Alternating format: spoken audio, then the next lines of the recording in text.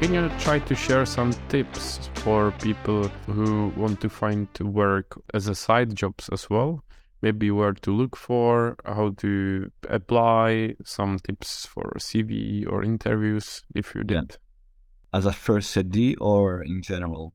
In general, for example, when you are still student and you want to get experience in a field, what comes to your mind or how did you do that? So what I would suggest is don't be shy. I don't say it because it directly helps you to be a filmmaker, but because talking with people, getting friends is one of the main things to get on set. Because being nice with people, they will call you back. And, I know many people that would hire again people that were nice and did a good job rather than high-end professionals, but they were like kind of not so good people. But definitely, don't be shy and be honest person and, show your interest. Don't push it too much. Just say that you're available. And yeah, that's it. I mean, you could tell you, of course, get a CV, but everybody can do that. But I don't think that's one of the main things because most of the shoots that I got were like through getting a shoot and then, you talk with people, you do a good job, and then they will call you for another thing. That's the main thing. That's how it works. That's how the industry seems to be working. So was it Basically. like through your network and connections rather than finding it online? Yeah. I mean, you do find some things online.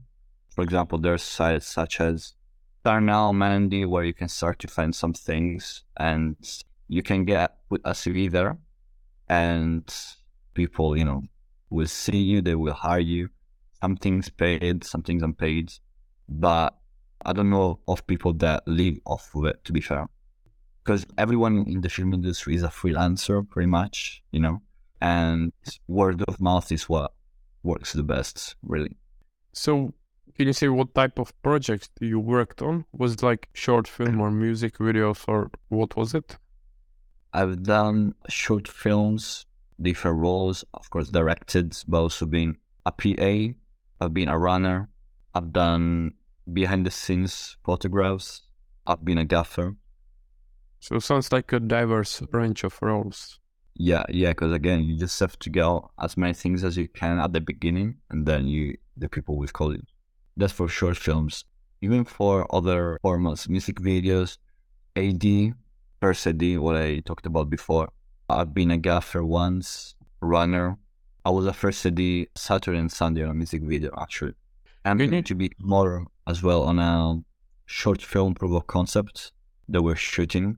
And then I've done promos, let's say promos for brands and like businesses. I've been a director. I've been a runner on some higher end stuff for corporate videos, interviews. Yeah, sounds like basically. a broad range of experience. Yeah. But then it kind of narrows down to, you want to be the director is the main thing. Then you can be first CD and maybe some production things around, but yeah, that's it. Yeah. And can you say in what way, or can you try to compare it when you are on a shoot outside of university to shoots at university? If it's similar or in what ways is it different? Right. It depends on what level we're talking about because you can find some shoots at university that are pretty professional, but you can also find shoots outside of university that are not really professional, vice versa. I can't really tell you. Maybe the only thing is generally outside of university, people are a bit take it a little more seriously.